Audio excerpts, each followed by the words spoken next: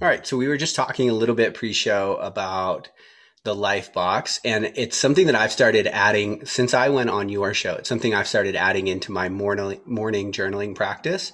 And it's always interesting, right? Because you find that you start pulling the thread on something, and then 3 pages later, you're like, whoa, how did I end up at this childhood memory or whatever, right? Right.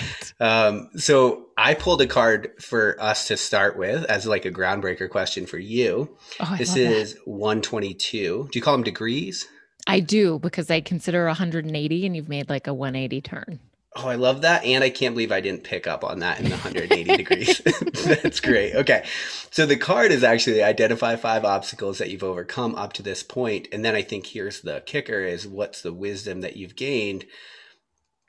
So I was thinking Mm. in your journey, like maybe start us talking about like one of the real formidable obstacles that you've had to face in your life and your career. And as the show goes on, we'll talk a lot about like what your career has entailed and how that's led to these products. But yeah, could you take us to like the ground floor of oh shit, how do I get out of this? Yeah. So I love that you started here for so many reasons. One, it's going to, and this is why I was so excited about this podcast because I just knew, like, I felt it. I'm like, he's going to push me in a way that maybe other people don't just because of who he is. Um, and so, in answering your question, actually, one of the things I'm going to do is talk about something I've literally never talked about before on any podcast, which is first that one of like the hurdles that I've just sort of had to overcome in my own life, especially as somebody who talks so much about resilience and overcoming obstacles, is this imposter syndrome of who am I to talk about that because I don't have one. Mm, Like it's sort of like this, well, I don't feel like I've had this big T trauma. I wasn't bullied in school. Like I never got in a car accident. Like it's like that to me, this big sort of obvious shiny um experience of overcoming an obstacle hasn't been there. And so one of which is kind of interesting because that in itself has become the obstacle for me, which is like, how do I be in integrity talking about resilience when it has felt like, and I'm not saying it is, but it has felt like I have not really had this like super intense and deep and challenging obstacle to overcome. That being said, I one of the biggest obstacles that I've had to overcome actually is my own attachment to the success of my parents. My parents started a film festival in Colorado that is now hailed as one of the most important film festivals of our time. It's called the Telluride Film Festival. heard And of it. many have. Yeah. And for so long, I idealized my parents for so long. And I often um, wondered, like, how am I going to do better than this? How am I going to um, move past what they did? Because that's what so many parents want, right? It's like they not only want their child to be successful, but they want their child to go above and beyond what they did. And my parents never verbalized that with words. And I would say they didn't even send me that message through actions. I mean, they really wanted me to find what I wanted to do, not necessarily think about what they did and then do more. Um, but oftentimes in my like young adulthood, I would sort of use them and their success to pretend that that's why I was successful. And so one of the obstacles that I've had to overcome, which is certainly this internal dialogue obstacle, is really understanding and giving myself credit for for what I've achieved and what I've created in my life and detached from their success. And I often used to find and feel like the only way that I was interesting is if I talked about my parents, because what they did was so interesting. And so, how on earth could I be interesting when what they did was like so shiny and cool? So I think And I've never talked about that before. I've talked about it with my therapist, and my husband probably knows. I don't even know if my parents know, but that really, um, in like my, full most true self is probably the biggest obstacle I've had to overcome. Yeah, it's interesting. So there's a couple of things I'd love to unpack from that story. I think for a lot of people that they don't realize the degree to which their inner narrative, maybe inner critic, but the narrative in which that's taking the story that's taking place in their head is creating an obstacle to who Mhm. they're actually here to be. And so then my next question is, how did you become aware of that? I think I became aware of it when I started doing my work in private practice because it was there when I was sitting with clients. None of my clients cared what my parents did for a living. None of them Mm. asked, like Right, right. the entire beginning sessions of our work was all about them. And if, typically in the initial sessions of my work with clients, I will say, if you ever have questions about me, feel free to ask. I have very good boundaries. So if I don't feel comfortable answering, I'll just tell you that. And if I do, I'll answer. And nobody ever asked. And so I think it was then that I really started to first notice um, whether or not I wanted to find a way to drop that in somewhere, kind of inauthentically. Mm. Um, but more importantly, maybe I began to really think about like, well, who am I? Who is this person that's sitting with clients and trying to do the work that she's wanted to do for so long, and is finally getting the opportunity to do. And this this narrative of me being important because my parents are important, like, doesn't fit here. Like there is no place for it here in this room, in this space, in this container with this person who's coming to me because there's something I have to offer. So I think that's when I really started to begin to tackle that narrative, so to speak. Yeah, yeah. So you start to like almost objectively notice yourself in certain situations, and then you start putting the puzzle pieces together. It's interesting too that you asked, like, well, who is this person that's got what they want? And, I think, man, that's the question to me that it's not.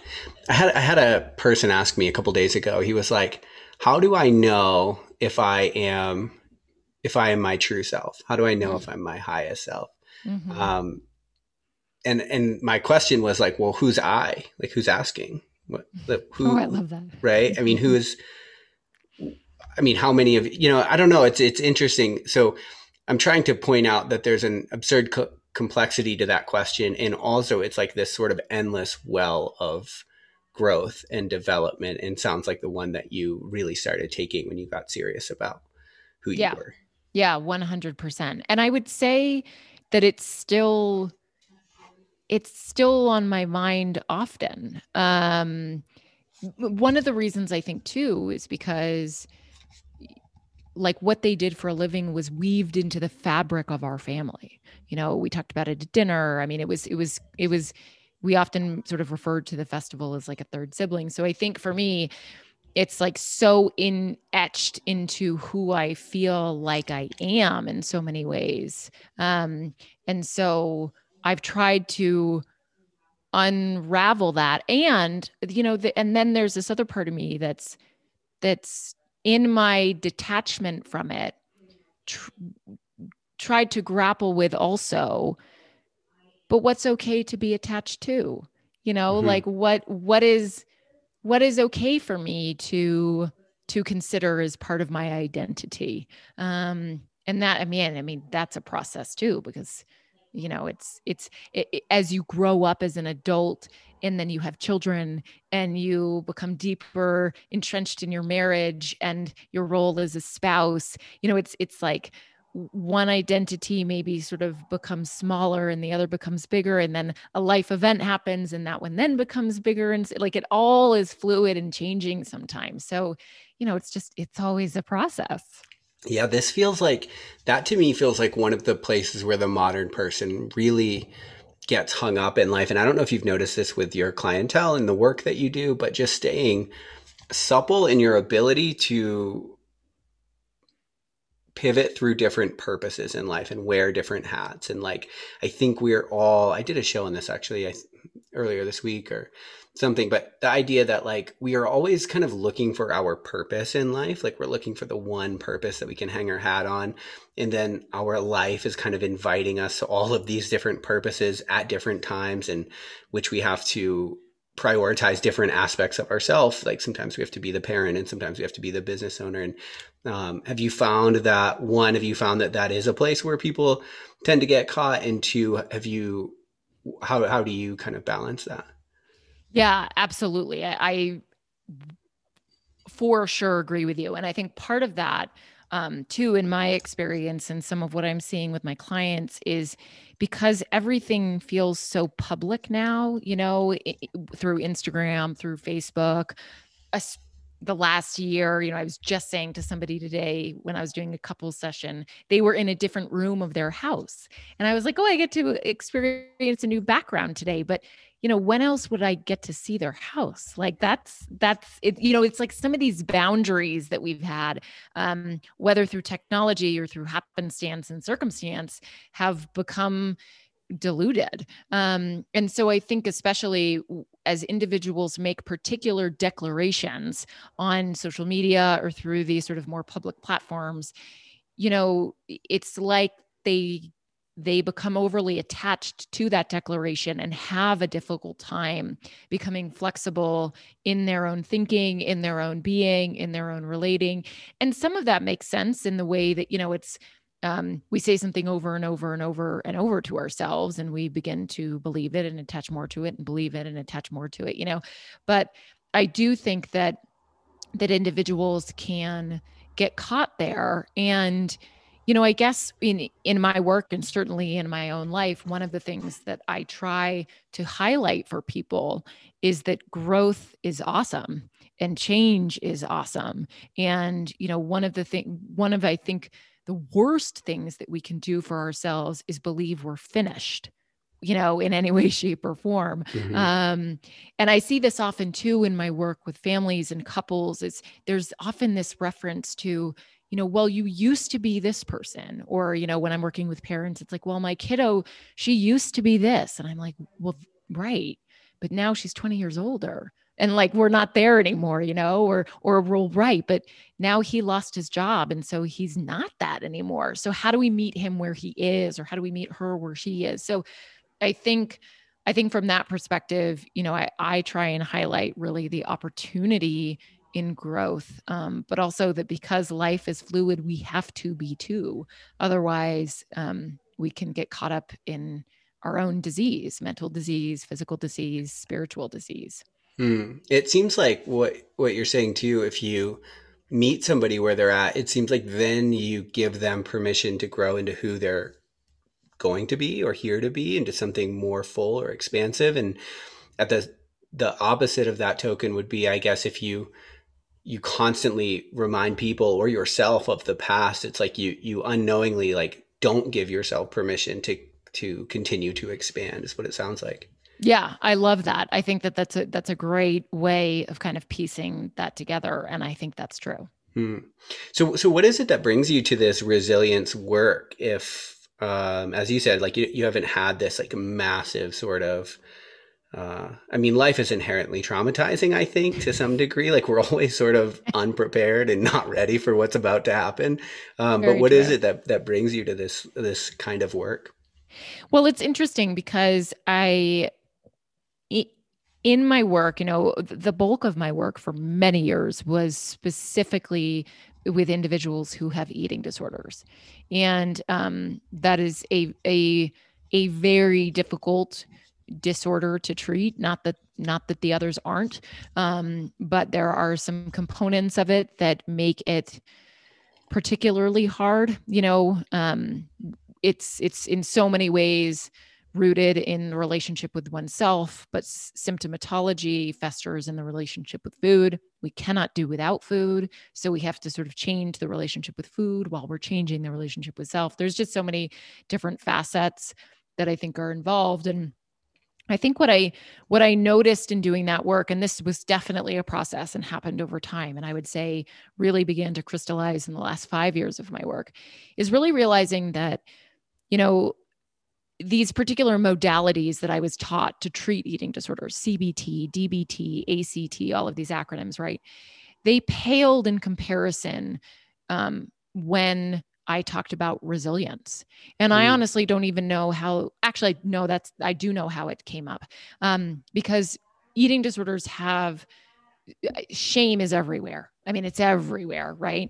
And so a lot of the work that I do with my clients around shame isn't about trying to get rid of the shame because it's human.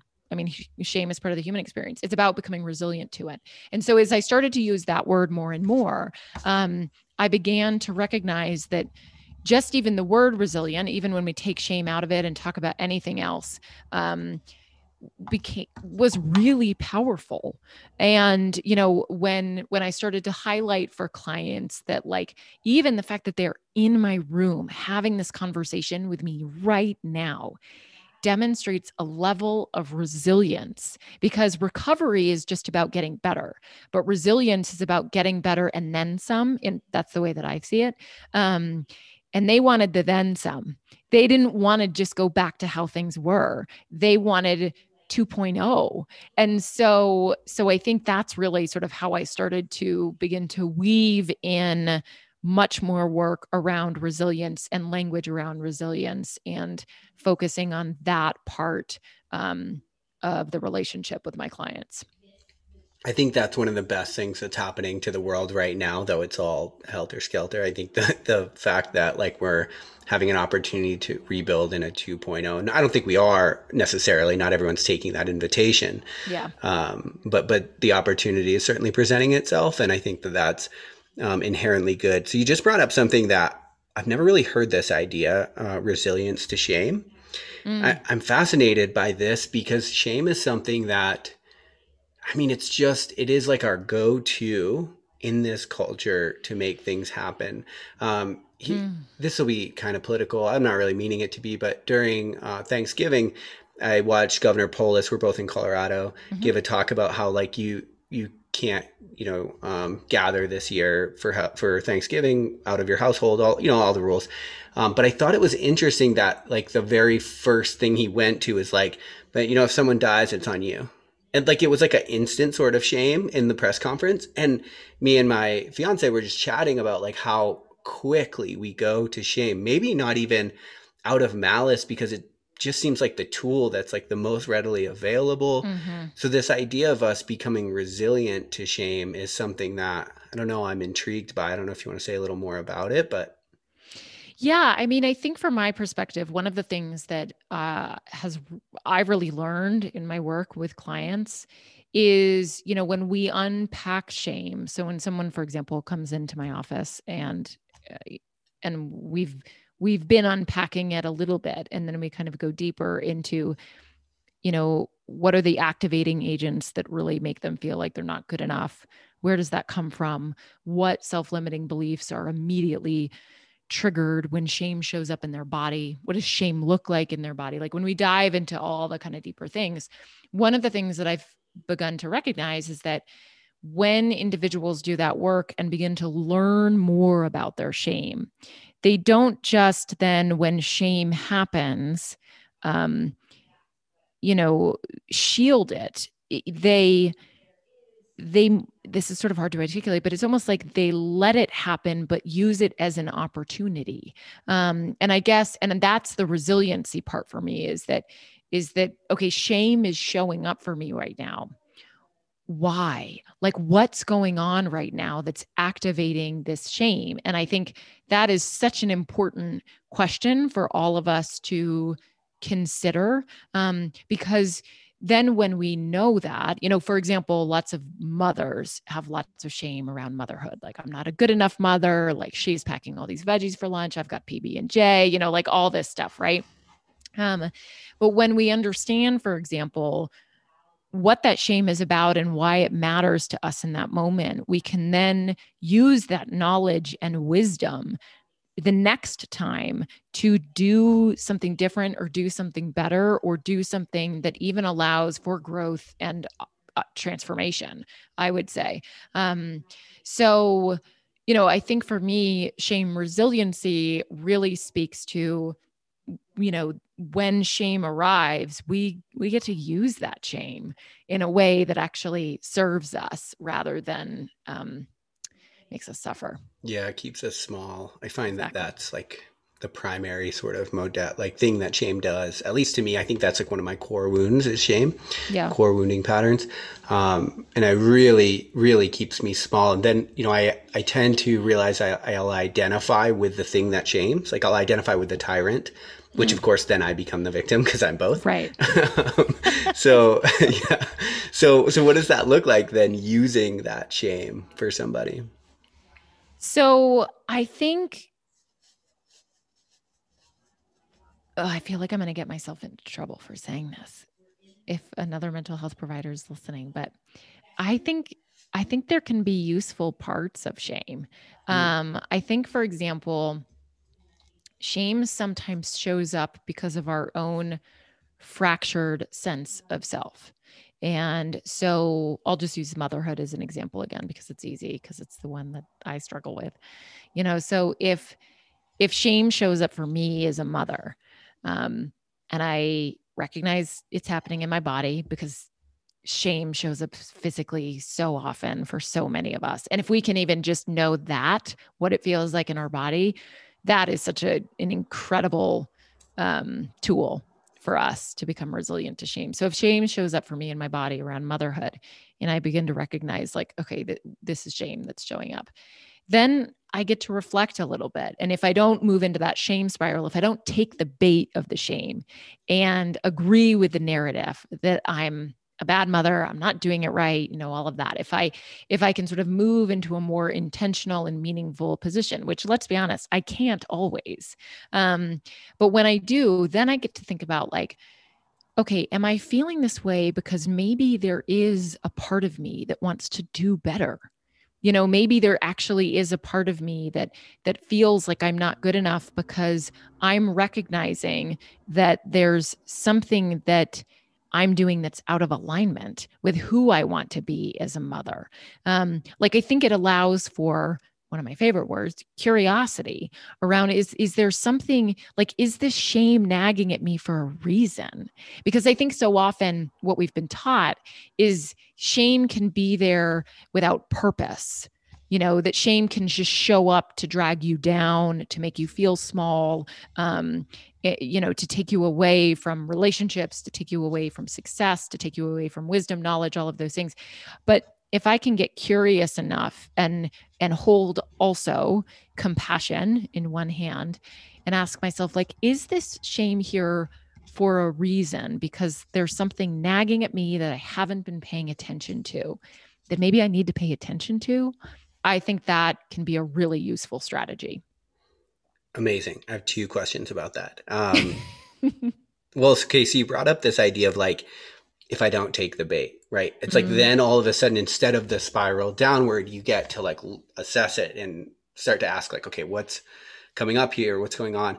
I find though, that we in Western culture, and I actually won't even project this onto the culture, I'll just say me, I have a hard time meeting myself with compassion once the critic begins, the critic that would send me in the shame spiral. And I'm curious, like, what is it in us that keeps us from meeting ourselves with that compassion? that's a great question.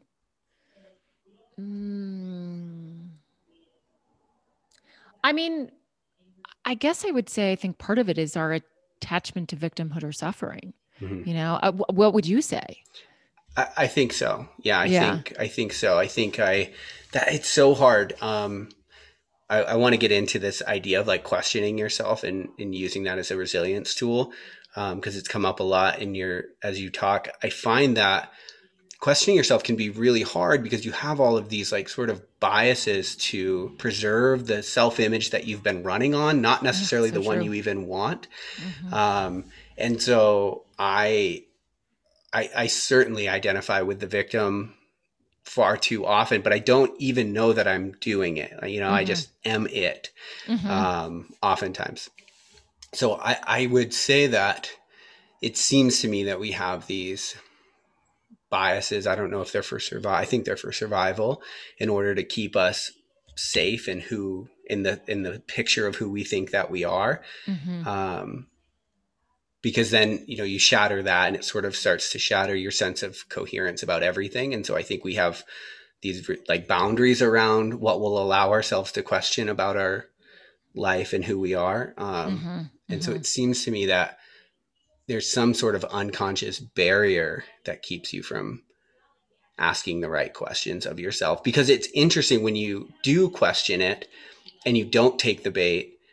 It's like you get this like sort of rush of life. I've Yeah. noticed it's Yep. like there's all this life trapped under your shame, and if you don't take that bait, you get this sense of like freedom Mm-hmm. that you didn't even, it's like we're living in a jail that's so complete we don't even we think we're free. Mm-hmm. Mm-hmm. So true. It's yeah, to me too, I guess sometimes many of us at any point in time in our life, doesn't have to sort of be like, one person, this is just the way they are, or that person, this is just the way they are. But I think that we can also, like, the idea of being compassionate, or the act of being compassionate, can be so deeply uncomfortable, and the idea of being gentle and kind to oneself, can just be really scary, I think, for some people. Like the resistance that shows up in my office when even I'm being kind to some of my clients, or I'm encouraging them to be kind, is so palpable, that it's like it's just it doesn't even feel like it's possible or in their wheelhouse. And so I think sometimes that too is, to do some of this work and to get curious in a way that's, compassionate. Like, it's not easy. I mean, it's not easy. And so, and I don't even mean it's not easy because it's like, it takes a lot of thought and energy. Like, physically, it feels uncomfortable. Like, literally just this morning, I was having a little bit of a beat myself up moment. And I was just thinking to myself, like, gosh, just like chill out. You're doing fine. You know what I Mm-hmm. mean? But like, even that felt uncomfortable. Yeah, it's so interesting. You just illuminated something for me. Something my fiance and I talk about a lot is like the American motto is really like suppress and achieve, like just shove it down and do better, right? And I think So true. as you say that, I'm realizing, because I wonder a lot about this. Like you see the narratives in the media, and we're so far from compassion. It's so far from us, though. It sounds like Yes, in what you're saying, it's just so foreign to our worldview and how we think we need to be successful here and what we need to do, that I think for me, if I'm thinking about it honestly, part of me thinks, well, if I'm compassionate with myself, like, well, then I'm just going to let myself off the hook for everything. And then where do I end up? Right now, I'm not even exactly. working hard. And um, Well, and I think I think one of the things that I try and highlight in my work is the difference between compassion and condoning, because I think that they are different, but I think that we have got them confused. For example, take 2020 for as as a canvas on which we could paint many of the pathologies of what we're yeah. talking about. But if there was somebody, for example, politically that I disagreed with, and I showed compassion for them, oftentimes I would get comments from other people, how can you support that person? And I would try and distinguish between me having compassion for their pain, which, by the way, is a similar experience to my pain. Our process of getting there is different, but the pain itself is very similar. Like, that is where I'm compassionate. It doesn't necessarily mean, like, it has nothing to do with condoning, but we've made them synonymous. So, for Mm-hmm. example, if if I, say something to my children that's a bit off color, that feels like maybe I was being too harsh, maybe I was just raising my voice a touch too much, and I come in with a compassionate lens, that doesn't mean that I'm saying, "Oh, Lara, it's no big deal, not a big deal." What it means is I'm saying, "Wow, you're overwhelmed. Like that, you are overwhelmed. Your pot is boiling over, and what can you do different next time?" Like sort of like that empathy there, and self-compassion, but not necessarily like it's okay, no big deal, keep going. Right. Exactly. That's perfect. Yeah, because I'm realizing as you're explaining that, I'm like, well, that's exactly what I'm doing when I'm afraid to be compassionate with myself, right? Mm-hmm. Mm-hmm. And yeah, the truth is, like, at least for me, like your internal constitution's not going to allow you to just condone garbage behavior at some point. That's I right. think, yeah, interesting. So a couple places I wanted to go with that, but I think I want to move on because I want to get into this idea of curiosity. You Mm-hmm. mentioned at the beginning of this, when I asked you about shame, it was interesting because you're like, oh, I hope no one picks up on or says something about this as a provider. And then you just basically say, well, I'm not going to demonize it. I'm just going to question it. And so that seems, I guess, antithetical to our worldview as well, because we're quick to demonize. We're quick to scapegoat. We're quick to like We are. project the problem onto other. Um, one, did you find that that was in your formal training as a clinical psychologist, this idea of not demonizing and just questioning? And like, I'm trying to figure out where did curiosity come up for you and start to be important? Yeah. So, no, it's really interesting because I think so much of our formal training, or I mean, I can't speak to it now, it was 15 years ago, but at the time, mine, I went to a very clinical program, and it was very psychodynamic, so very Freudian. And oftentimes, what you learn in courses and in classes, is what's wrong with someone. And I get it. Like, that's, as psychologists, we often are there to treat dis-ease. Um, and so much of my work in the beginning, when I was a psychologist, or I still am a psychologist, but was about, I think, picking out what's wrong with someone and then trying to fix it. And I felt often like I was performing psychology rather than creating space. And I learned rather quickly that I wasn't really good at that. I think Mm, part of it had to do with I'm not very good at memorization. And so, I would start down a path of like, well, that sounds like a cognitive distortion to me. And they'd be like, oh, yeah, well, what kind? And then I'd be like, shit, I don't remember the name. But I think that like I began to explore this idea of curiosity. And I remember actually there was a supervisor that I had when I was a postdoc fellow at a children's hospital. And I sat in on a family session that she was doing with parents and a child.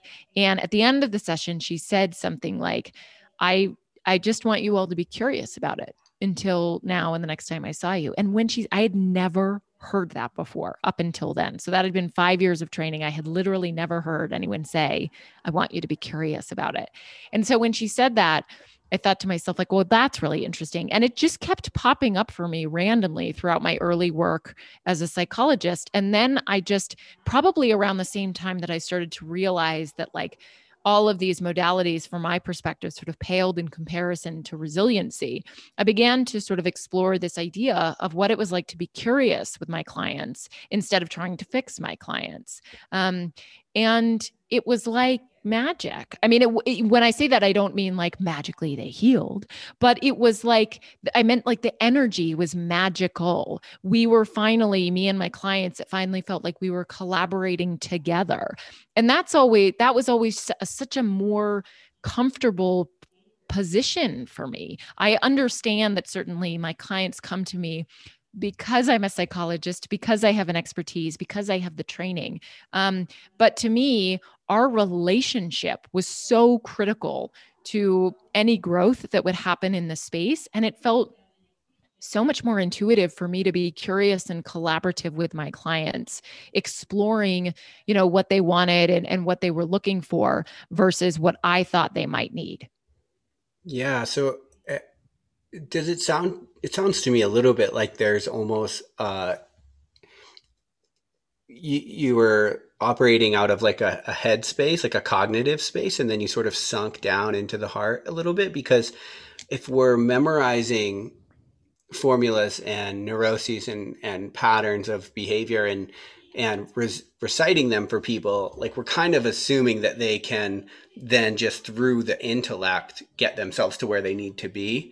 And when you create space for someone for them to like kind of move about in a curious fashion, it sounds like that doesn't really feel like a cognitively focused intervention. Does that feel right? Yes, totally. 100%. I mean, I think from my perspective also, so many of my clients were were so intellectual already that to be cerebral with them like didn't get them uncomfortable enough for change Right. and growth to happen. I mean, so I think you hit the nail on the head. It dropped us down into our body and allowed us to be more present and much more explorative, and try and discover as opposed to try and find solution.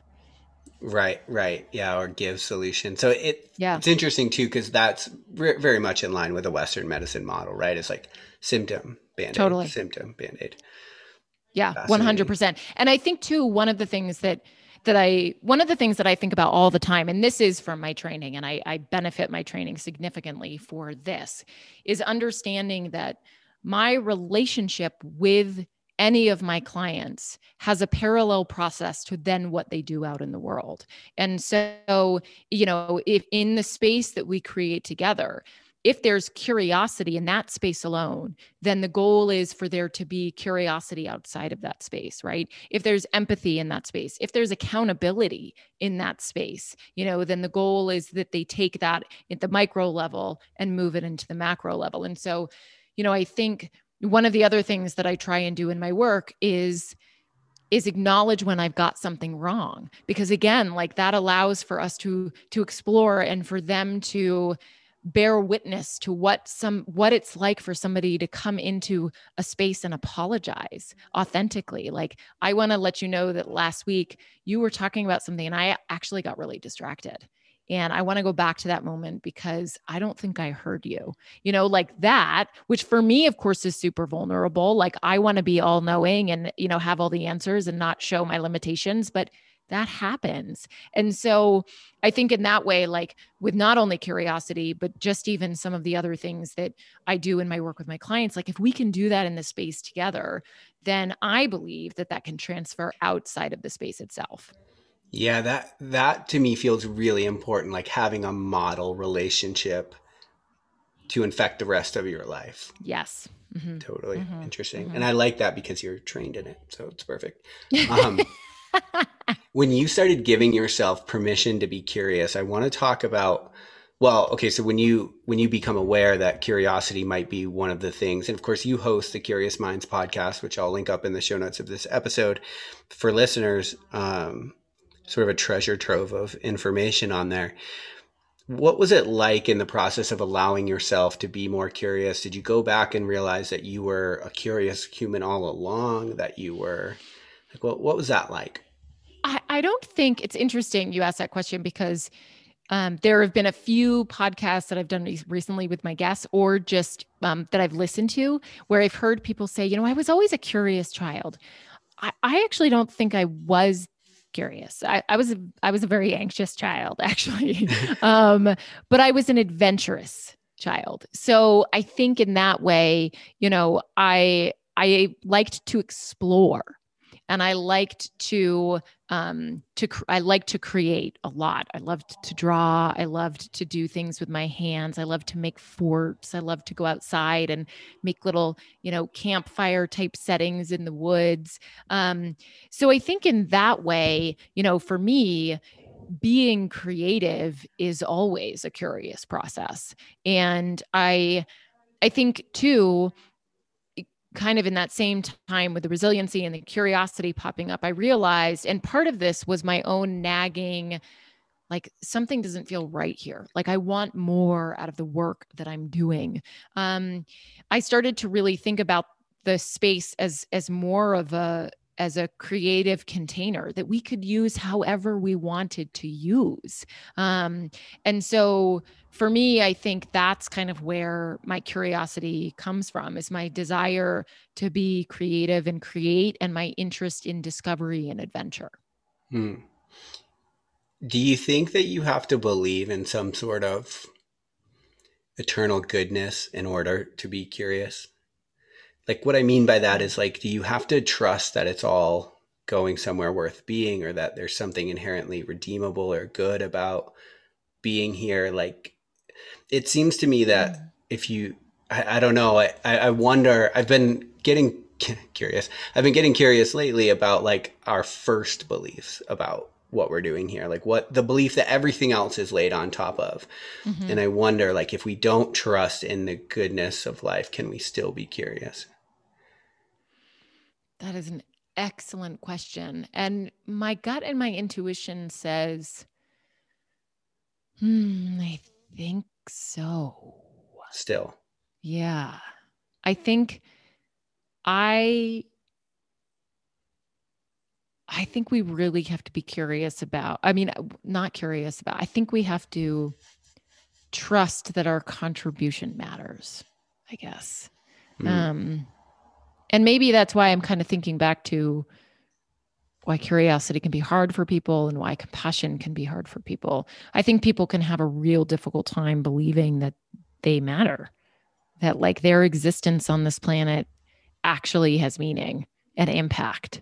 totally. Yeah. Would you agree? Yeah, 100%. Yeah, I think we Mm-hmm. have a like a meaning crisis in our culture right now. Yeah.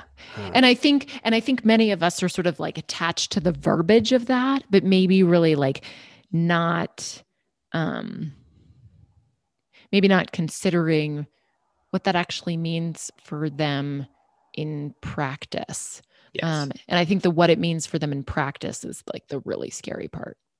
totally. I So then this kind of brings up a natural follow-on question, which is like, do you have to be curious in order to find your spot here, in order to find your meaning, to find your place in such a chaotic world? Um, Mm, and the reason I ask is because for me, it seems like this next step that I'm taking, like it might matter, but also it might just move me 6 inches to the right where I meet somebody who 5 years from now introduces me to a hobby who, I think back to like what I've done and the things that have brought me innate meaning. And I've tried to map them backwards and I've gotten to this place. It's like I never could have ended up here. I couldn't even conceptualize mm, my life in this manner mm-hmm, if I didn't have the courage to sort of just keep being curious and then accepting the invitation. mm-hmm, mm-hmm. I think so. I think, though, I guess as I think about it, and actually as I go back to your question of like, were you always a curious person?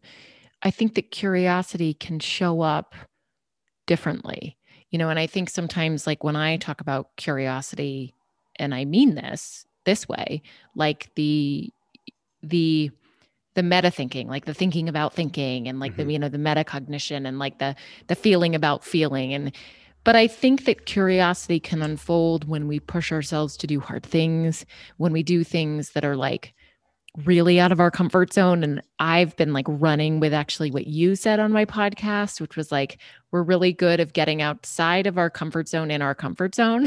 Yeah, in ways we're comfortable with getting uncomfortable. Yes, Totally. exactly. And like, because I think I loved that you said that. And I've had many conversations with people after who have been like, well, no, but that's difficult for them. And I'm like, but that's still, it's still in their comfort zone, but I think, so I think, we can be curious without necessarily being intellectually curious. We can explore and go move to various growth edges by doing, not just thinking.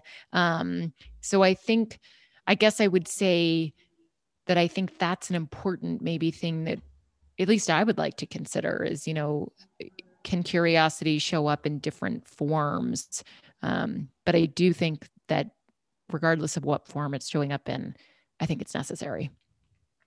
Yeah, it feels okay. I love that you made that distinction because I think a lot of people dismiss themselves as not curious because they're not intellectually Mm-hmm. curious, or Mm-hmm. maybe they even are and just don't even know what they're intellectually curious about. So Hmm. what would subtle ways that curiosity shows up in our lives so that we could foster it if we're not the person? I'm really intellectually curious, so it's hard for me to imagine a different way of being. Yeah. So for example, if you're a runner and you find yourself sometimes on your run on a trail and think, I wonder what that was like. That's curiosity. Like, I wonder Mm. what happens if I go over there. Like that's curiosity. Um, so I think, or you're a painter and, you're sitting with your canvas and you've got lots of blue hues and maybe some red tones in there. And you wonder, like, I wonder what yellow would look like. That's curiosity, And so I think, at least from my perspective, I think those are just maybe some small examples of what it could look like outside of, let me sit here and think about this and talk about this with my spouse or whatnot. Hmm. You asked me a question when I was on your show about being too curious. Is that can you be too curious? Is there diminishing returns here? Can curiosity kill the cat? Yeah, right. Like that has to come from somewhere. I Some know. cat somewhere died, right? Um, I mean, I don't know. I guess in practicality, I think you probably could. And I guess the only reason I say that is because I think kind of with everything you can go too far. I think with empathy you can go too far. I think that probably yes. What that would look like, I guess.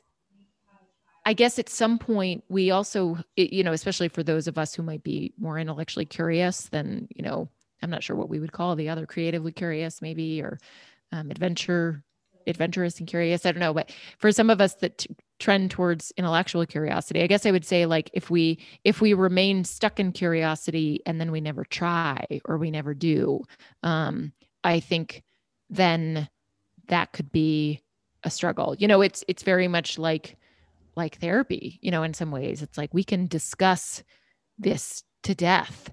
And actually we can get to a point where the discussion starts to not serve you anymore. Now you've got to fly. You got to go out Mm. and do. Um, so I guess maybe in that way it could. Yeah, yeah, totally. Notice how I ended with a question mark, like not sure. Right. I'm Ron Burgundy. Yeah. um, that's great. Are there any other resilience tools? I mean, we talked a little bit about compassion. We talked about curiosity. Those are very like non-obvious tools for resilience. Mm. Um, is there any is there any other sort of overlooked tools that we tend to miss the boat on in our culture? I mean, I think I talk about this a lot. So I'll talk about it again. But I think one of the ways that we can build emotional and mental resilience, other than some, doing the hard things and some of the things we talked about, are actively having people in our lives that we disagree with and actively listening to, watching, or reading things that are really hard for us to watch, read, or listen to. And I think that is really important because I think, especially in a world right now where we can, um, I'm not a huge fan of the whole cancel culture term, but where we can cancel anything in our own life at any given time. Someone makes a comment on our Instagram post, we can block them. Someone says something that we don't like on Facebook, we can delete them. Someone sends us an email that even we don't like reading, we can delete it. It's like we can cancel so many things around us that feel uncomfortable and put up barriers to them being a greater presence in our life. And I think that destroys us. And so I think if we can have people in our life that we actively disagree with, but have respect for, or at least are even able to tolerate. And that doesn't mean they have to be your best friend, but I'm a big believer that we should not just have people in our lives who value what we value, think the way we think, feel the way we feel. Um, I think that really matters. And I think that brings a level of emotional and mental resilience because you get uncomfortable in any of those situations, right? In an actual interaction with that human, or in listening to that podcast that aggravates you and enrages you, or tolerating that disrespectful comment on Instagram. And then we figure out what to do next, either with it or just with the feeling inside. So I think that's one thing that I would say builds mental and emotional resilience, and that we need to do more of.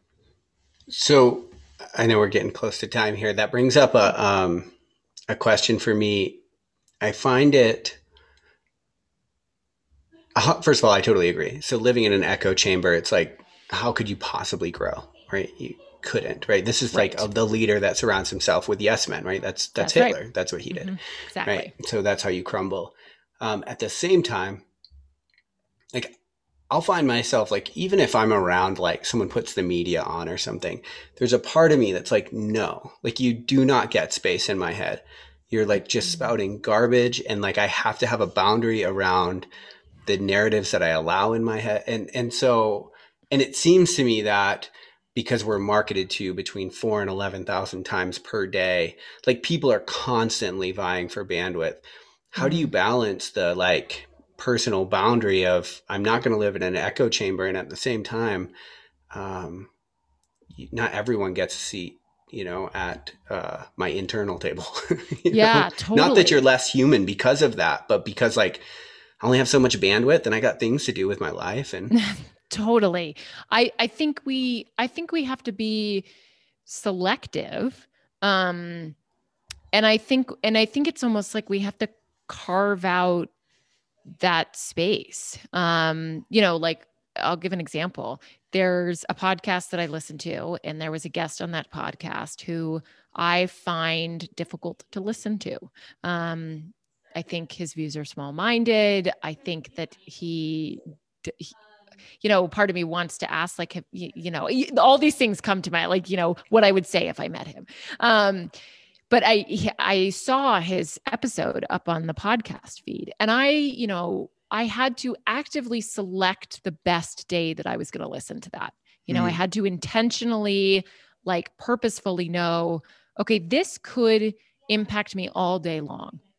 After I listened to this, I could have that irritating energy kind of coursing through my blood all day long, my veins. So I'm going to pick a day, I'm going to pick a weekend when I don't have to work and see clients. And I'm going to pick a day when I know my husband is going to be around so I can download, right? Like what I just heard. So I think when we're going into the arena, so to speak, I think it's important to be intentional, so that we can maintain those boundaries, because I think you bring up a really good point. And this is why, it's like, for me, I think it's really important, for example, for me to leave comments up on my Instagram that I might not agree with, but I have absolutely turned the notifications off on my Instagram, because I'm not interested in being punched in the face randomly at 2 p.m. right before a session with a client. You know what I mean? It's like, totally. that's a boundary for me. But the other boundary is like,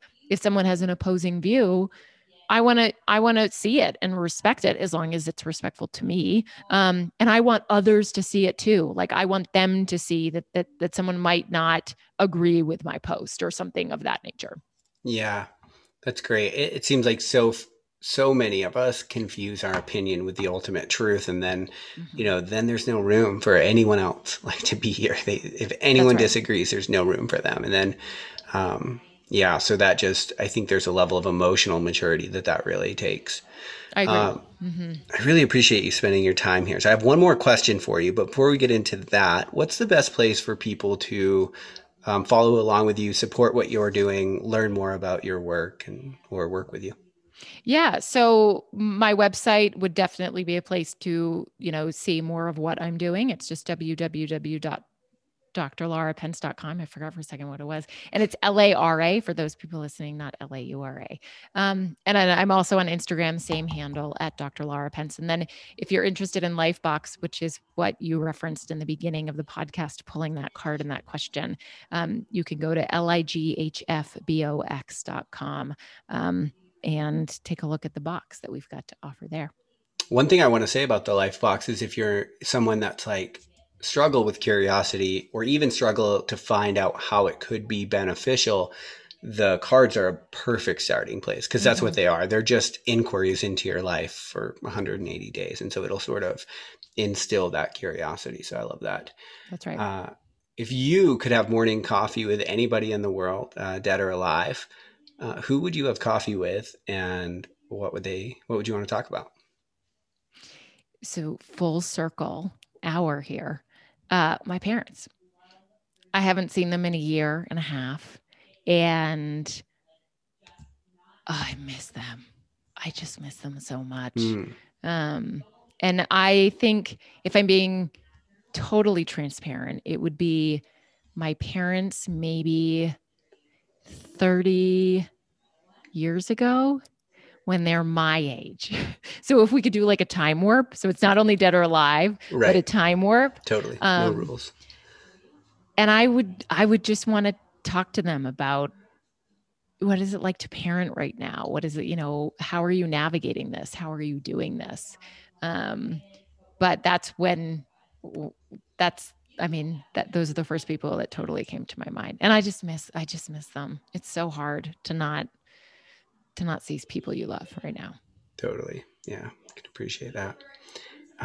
Well, thank you so much for coming on the show and like just sharing your journey and your expertise with the audience. I really appreciate it. Well, I appreciate you. Thank you for your thoughtful questions.